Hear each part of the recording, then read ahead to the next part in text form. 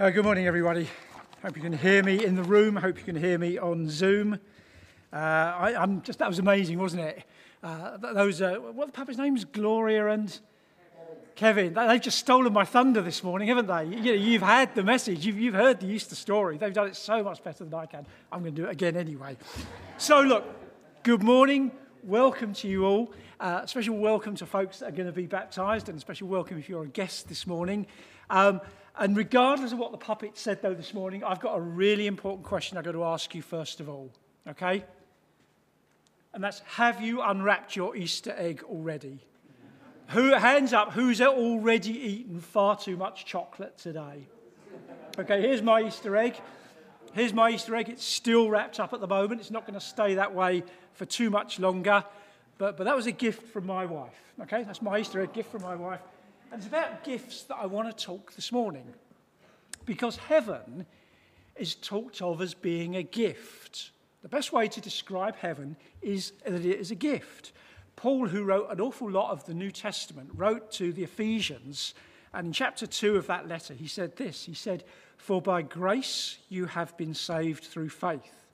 And this is not your own doing, it's the gift of God, not as a result of works, so that no one can boast." And this is the verse that I want to kind of just unpack for a few minutes this morning. I want us to think about heaven as being a gift. And I don't know if you've ever thought about, well, you may not have thought about what's it like to go to heaven. You know, it's not, we sometimes don't always think about that. But sociologists tell us that, what happens when I die is one of the most common questions that we actually think about. So whether that's you or not this morning, let's just think about for a few moments, what would it be like to go to heaven? How do we actually get there? And it helps to think of it as a gift. You see, one of the things about a gift is it's free. You don't pay for it. I love the Mr. Bean sketch. You remember that sketch where he sends himself a birthday card? It's funny, but actually it's also rather sad because gifts don't work that way. Gifts are free. They're given to you. Like this gift down here. You see, what I didn't do, what would have been really wrong to do when Valentina gave me this Easter egg, would be to say, "That's a wonderful egg. Thank you so much for that egg. You've spent so much money on that. I'm going to get my wallet out. I'm going to give you a couple of pounds towards the cost of that egg." No, I wouldn't do that. Because firstly, that would mean that wasn't a gift anymore. And secondly, it would actually be really offensive because it was given in love. It wasn't meant to be paid for. Valentina wasn't looking for any money back for that egg. Now think for a moment not just about Easter eggs, but think about heaven as a gift. How do we respond when we're offered that gift? See, the truth is, in most cases, we respond in the wrong way. We respond in a similar way that I've just described. We try to pay for it. We try to earn our way to heaven. And we can see that a little bit when we look at what the Bible says about us, what the Bible says about man. You see, if you said to the average person in the street, "What do you have to do to get to heaven?" the answer that you would probably get would be something along the lines of, well, you have to live a good life. You have to do good things. And I would have given that same answer before I was a Christian. I would have said, well, I imagine that when I get to the end of my life, whenever that is, all the kind of good things that I've done are kind of put on one side, and all the not so good things I've done are put on the other side. And there's this kind of cosmic balance scale which kind of weighs them. And if I've done more good than bad, God says, yeah, you're an okay person, you can come in. And to the people who've kind of done more not so good stuff, he says, well, actually, no. And to us, that almost makes sense. That almost sounds logical. And we're all used in life to sitting exams. We're all used to the idea of there being a pass mark. So the question this morning is that how it works? What is the pass mark in the exam of life? How good do you have to be to make it to heaven on your own strength? If all the good stuff is there and all the bad stuff is there, do we have to be 60% good, 70% good, 80% good? How would you ever measure that? But what is the pass mark? Well, the Bible's really clear about that. Jesus himself tells us what the pass mark is in Matthew's gospel. He says, look, if you want to do this on your own strength, this is all you've got to do. Matthew 5:48, be perfect just as your heavenly Father is perfect. That kind of sets a little bit of a high bar, doesn't it? That kind of sounds like the pass mark is 100%.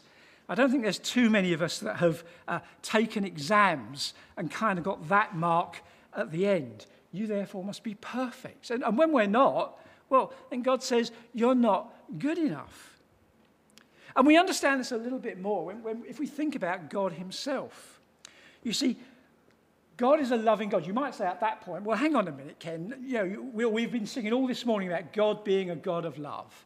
Why would God do anything that stops people coming into his presence? Why would God do anything that says you can't come into heaven? Well, you're right in a sense. God is a loving God. It says in the Bible that he's loved us with an everlasting love. But another characteristic of God is that he's a just God. And that means that he can't ignore the fact when people do wrong. He's holy, he's perfect, he's absolutely pure.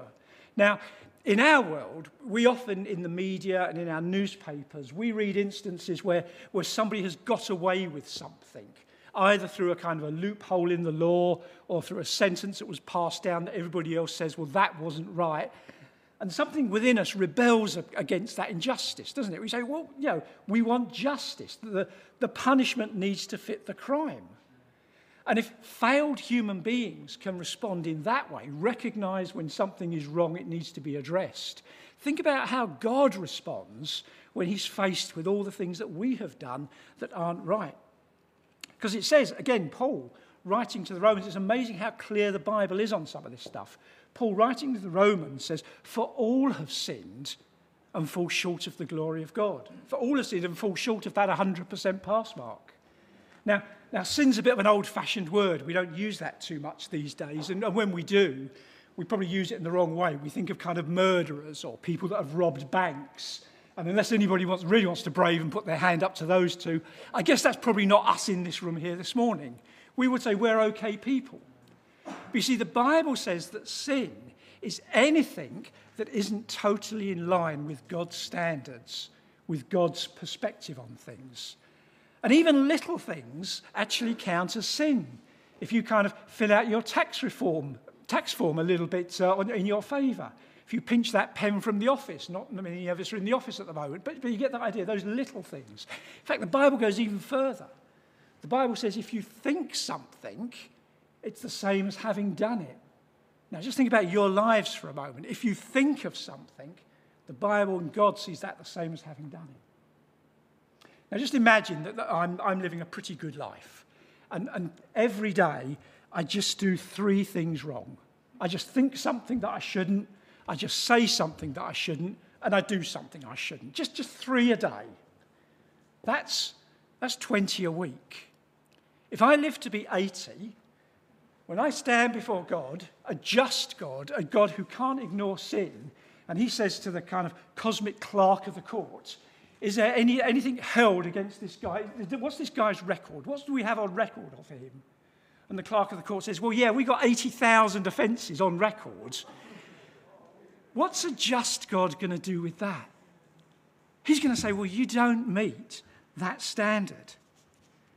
And what's the consequence of that? Is it a rap on the knuckles? Is it a little bit of a sit on the naughty step for a few years?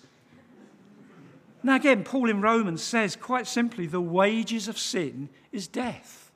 The consequence of us doing wrong before a holy God is death. And so we're faced with this, God is faced with this cosmic mega problem. It's actually the biggest question or conundrum in all of the universe, across all of time.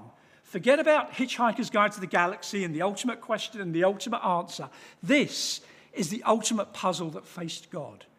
How can he be a loving God who loves us with an everlasting love and wants nothing more than for us to spend eternity in heaven with him, and at the same time be a just God who can't ignore the fact that we've done wrong? How does God square that circle? Well, God solved that problem in the most amazing way by coming into the world in the person of Jesus Christ. You see, we talk of Jesus as being the Son of God. He was the Son of God, but he was also actually God himself. God himself took on human form and came and lived on the earth. And he lived a human life. And in that human life, he was the one person that never did anything wrong, never said anything wrong, never thought anything wrong. He was the one person in all of history that got that 100% pass mark in the exam of life. He was the one person at the end of his life could have said, I've made this in my own strength. I deserve to come into heaven. I don't deserve to be punished by death. But what happened to him? He died on the cross. Not because of what he had done, but because of what we had done. And the prophet Isaiah, it's just amazing. The prophet Isaiah wrote thousands of years before the crucifixion. But this is what he says, prophesying in Isaiah 53. He says, but he, talking of Jesus, was pierced for our transgressions. He was crushed for our iniquities. Upon him was the chastisement that brought us peace, and with his wounds we are healed. All we like sheep have gone astray. We've turned every one to his own way, and the Lord has laid on him the iniquity of us all. Now, again, there's a lot of old language in there, but what's really being said there is imagine that this book, this Bible here, that's that record of those 80,000 things that I've done wrong. And here's me. And there's the record of my life. And I'm bearing the weight of that. And there's God in heaven. And that book, those sins are a barrier between me and God. And what Isaiah says happened, and what we know happened, was that on the cross, Jesus died. And all those sins were transferred to him. He paid the cost. He bore the weight. He took the punishment. And what does that now leave me? Where does that now leave me? That leaves me free to have that relationship with God. That was what Jesus did on the cross when he died for our sins. Now, how do we receive this gift? If heaven is this gift, how do we receive it? Well, again, we have to look at that really first verse that I read in Ephesians. It says, for by grace you have been saved through faith. You see, we receive this gift through faith. We have to take it. You see, if Valentina had said to me, here's your Easter egg, and I had said, well, stick it on the sideboard, I'll admire it from afar. I'm not really going to get the full benefit of it. I'm not really going to partake of it and enjoy it. If she'd said, here's your Easter egg, and I turned around and walked off into the kitchen, I wouldn't have received this gift. The only way I receive this gift is by actually taking it. And the way we receive Jesus into our life, the way we take this gift of eternal life, is by acknowledging that, by saying thank you, by accepting that that is what Jesus did when he died on the cross, that he is who he said he is, that he did what he said he did, that he took all our sins, that he did everything so that we have to do nothing other than say, thank you, Jesus. I accept what you've done. I accept what you've done. I accept you into my life. That's the Easter message. That's what we celebrate on this time every year. The fact that Jesus died and that he didn't stay dead, but he rose again to life and said, yeah, there it is. There's that gift for you. All you have to do is take it. We're going to come back to this thought in a few minutes. Again, if you want to respond to that, just hold on to those thoughts for a few minutes. We're going to hear from the folks that are being baptized. We're going to hear a few other testimonies. But if this morning you're not someone who has accepted Jesus into your life, just hold on to those thoughts for a moment. You'll have an opportunity to respond later on. I'm just going to hand back, I think, to Steve now. Well, let's give Ken a round of applause. Thank you so much, Ken. And hello, everybody on the Zoom. Hi, everyone. We're waving at you. You can't probably see us waving at you, maybe, but we are. We love you. And on Facebook as well. We're one church in 3 locations this